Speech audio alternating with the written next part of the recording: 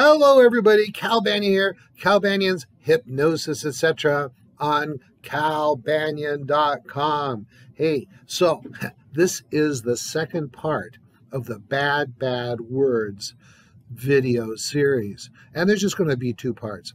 Now, I'm kind of doing it as a quick little experiment because this recording is being done in the exact same classroom I use to teach class, using the exact same equipment that I use to teach class. So, for example, I just completed a couple of classes. One was the NGH approved Banyan Hypnosis Certification Super Course for hypnotists, and which it was a hybrid class. We've been doing hybrid classes for 13 years, in which some of the students were on site and some of them were different places around the world, which was awesome. And this is a peek of what the classroom looks like. I have my beautiful whiteboard back here. I also have another camera that's set up just to look at the whiteboard. And then I also have a camera set up to watch all of the students, and a screen so the students can see the offline students. It's all very cozy. So anyway, I thought, what the heck, give you guys an insider look at what that looks like from the online students' perspective. So this is what it looks like. All right, so, and by the way, we've got some more trainings coming up. Let's see here. We've got the Week of Power, which is only for certified hypnotists. We take you to the next level of 5-path and 7-path self-hypnosis. That starts November 15th, 2020. The NGH approved super course for anyone that wants to come into this profession starts October 18th, goes through the 24th. We're running a new format. It's called the 25/7, which you have 25 hours of pre-study before you come to class, so that I spend a lot of time on the basics, and that's done by watching videos of me like this, and also some reading material, that kind of thing. Then you come in and bam, we can get right into the real hypnosis and hypnotherapy, how to change people's lives material. All right, so bad words. We're back to the bad words. Let me do a quick little recap of what was covered in the last episode. Bad words that are harming the profession of hypnotism. Now, okay. Well, let me just get rolling on this. Words I talked about last time. Under hypnosis. Bad word. Under's not good because it sounds like you're trying to put them under a spell or under anesthesia, chemical anesthesia. We're not doing any of that. A much better word to be using would be inducing hypnosis rather than I'm going to put you under hypnosis.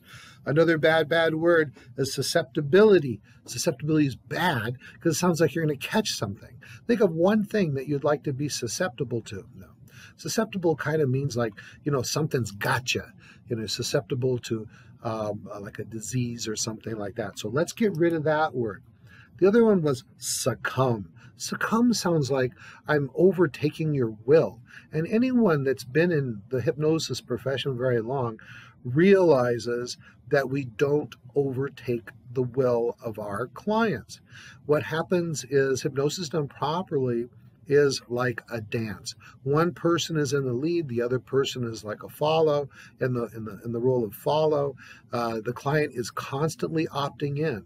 If the client wants to stop being in hypnosis, all he or she has to do is stop being in hypnosis by putting their attention on something else, by doing something that's not compliant, such as opening their eyes, and that will break the trance that is essential in the heightened state of suggestibility that we call hypnosis.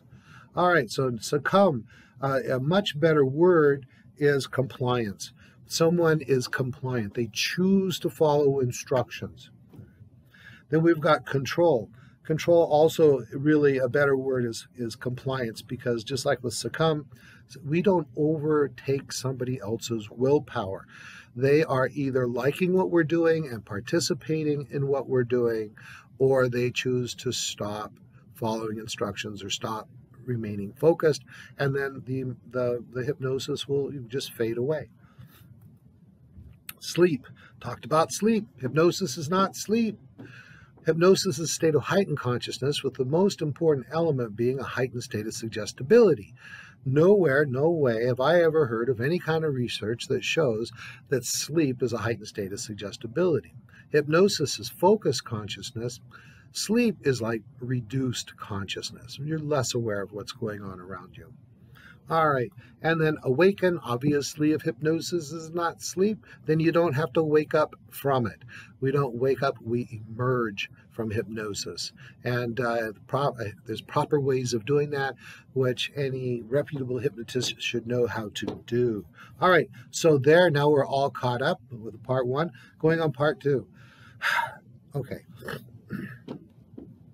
it's really important that we have a language that we all understand and can pretty much agree upon. I have, for a long, long time, been promoting the idea that hypnosis is a heightened state of suggestibility. Okay, so what's a heightened state of suggestibility? It means you are more receptive to suggestions at the subconscious and unconscious level, such that those suggestions have a significant effect on how you think, feel, and behave.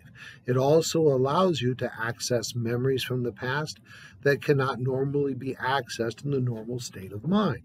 So, if hypnosis is a heightened state of suggestibility, the word heightened infers that there is a normal state of suggestibility.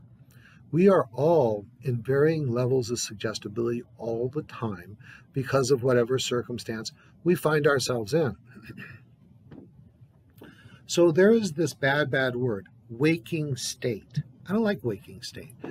Waking state, it sounds like you're in hypnosis and you don't know it. Like someone has hypnotized you in a way that you don't know it. But the truth is, and it also says waking, which implies that hypnosis is sleep. This is a bad word. It's a bad concept. We need to understand, both as hypnosis professionals and perhaps even some clients need to understand, that hypnosis, a heightened state of suggestibility, that you're suggestible all the time. Sometimes, like, for example, if you're an expert on something and you've got lots and lots of experience in it, you know a lot about it, and someone starts telling you things differently than which you know, then you are very little, your level of suggestibility with regard to that subject is very, very low. However, if there's something you know nothing about, I mean, it's like a whole new field to you, and there's this guy that's been studying it for 1, 2, or 3 years, then your mind is going to be very open to his suggestions about that topic or her suggestions. So hypnosis, heightened state of suggestibility, and so if it's a heightened state of suggestibility, that tells us that there is a normal state of suggestibility. Let's stay away from waking state. That's a bad word because we're not asleep when we're in hypnosis. We're not in hypnosis all the time. We are suggestible all the time to varying degrees. Hypnotic inductions help us to become more suggestible for a purpose of receiving particular suggestions that we like. Okay, here's another one. Coma state. Once in a while, well, there's this thing called coma state. It's also, I believe, called Easdale state. I don't have my notes in front of me, but and what happened was this is a state that is a state of euphoria and a state of complete anesthesia, no sensation except feeling good. And this was used many, many years ago as a replacement, well, not a replacement, as a form of like anesthesia before chemical anesthesia existed or was reliable. And sometimes people don't understand that hypnosis is a heightened state of suggestibility, which makes it an altered state of consciousness. That makes sense, right? I mean, altered state of consciousness. But there's many other altered states of consciousness. And I would like to submit that using the word coma is bad. Nobody wants to go into a coma. That's a scary thought, right? And it's also inaccurate. This altered state of consciousness that people can go into, not everybody, but it seems like a lot of people can, called coma state. I'd like to rename it something else called the Isdale state or something like that after the Isdale who discovered it. So the Isdale state would be better, and we want to get away from the bad word like coma. Raise your hand if you want to be in a coma. I don't see anybody out there raising their hand. We don't want to be in a coma, so don't use that. So it's a scary word, and it's inaccurate. It's not really coma. What it is an altered state of consciousness that's very blissful and can be used with some people instead of anesthesia. All right. Somnambulism. Okay, this is an interesting word. I still use it because we haven't come up with a better word, but it's so inaccurate. All right, so, inaccuracy doesn't help our profession at all, does it? So back in the early days of hypnosis, we thought, not we, but the early researchers and experimenters with hypnosis thought hypnosis was a form of sleepwalking.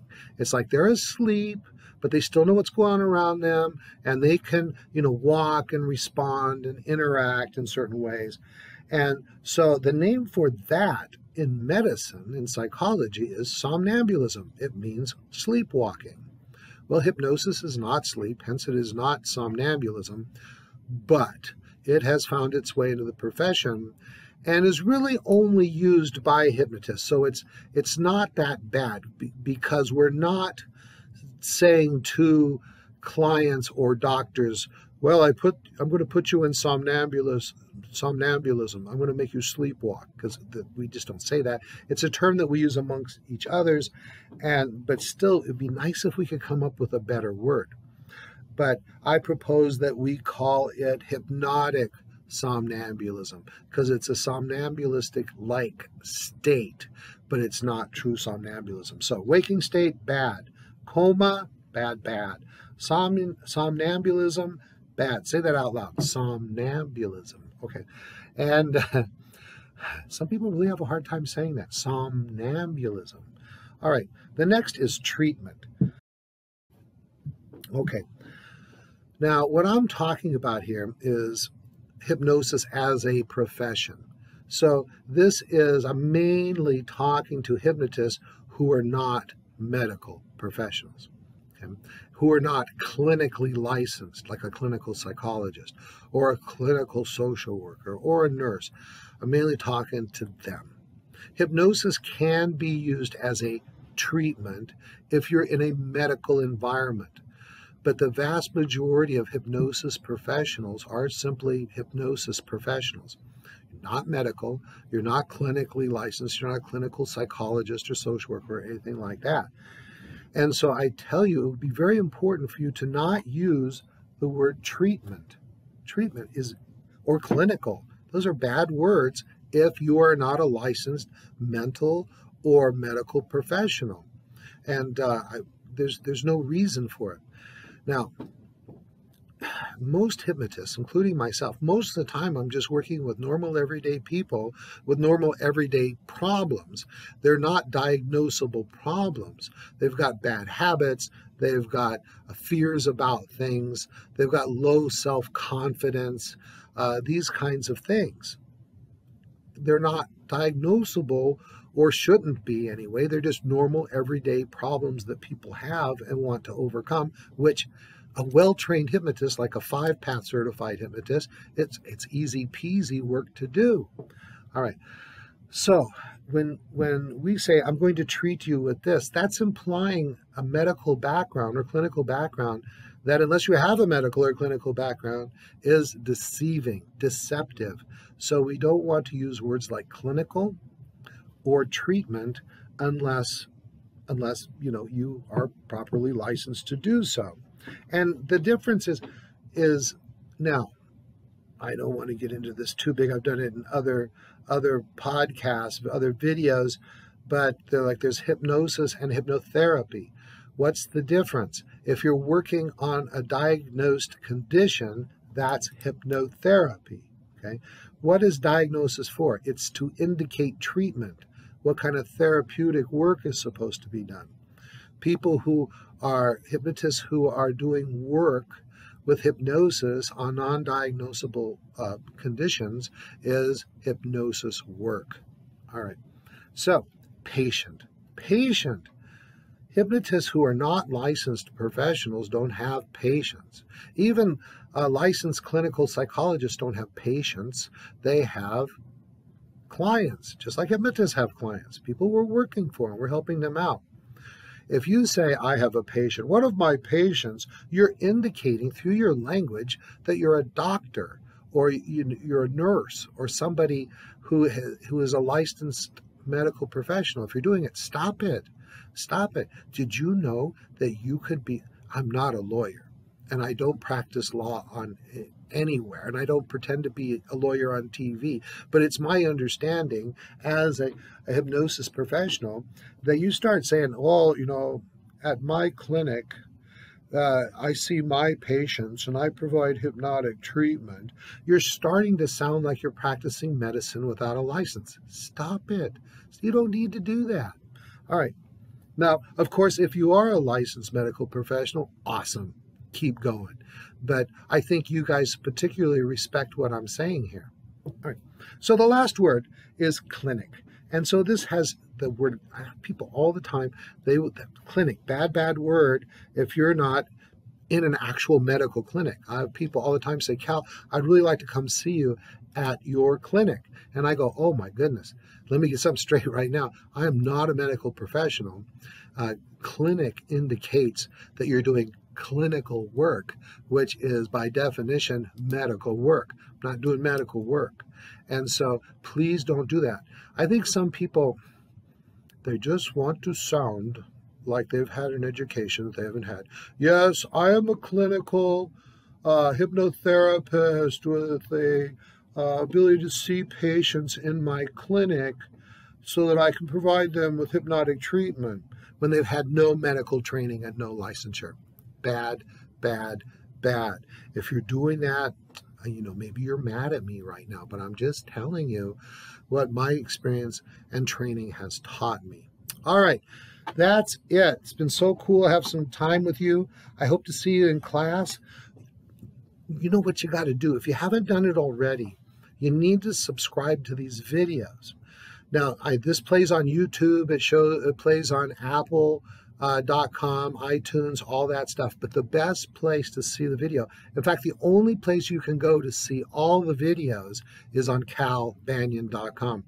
Somewhere around this video, probably, depending where you're watching it, is a link to get all my videos. They're all free. They're on just about every topic in the world of hypnosis that you can imagine. Over 550 of those things. Ooh, baby. All right. Cal Banyan, over and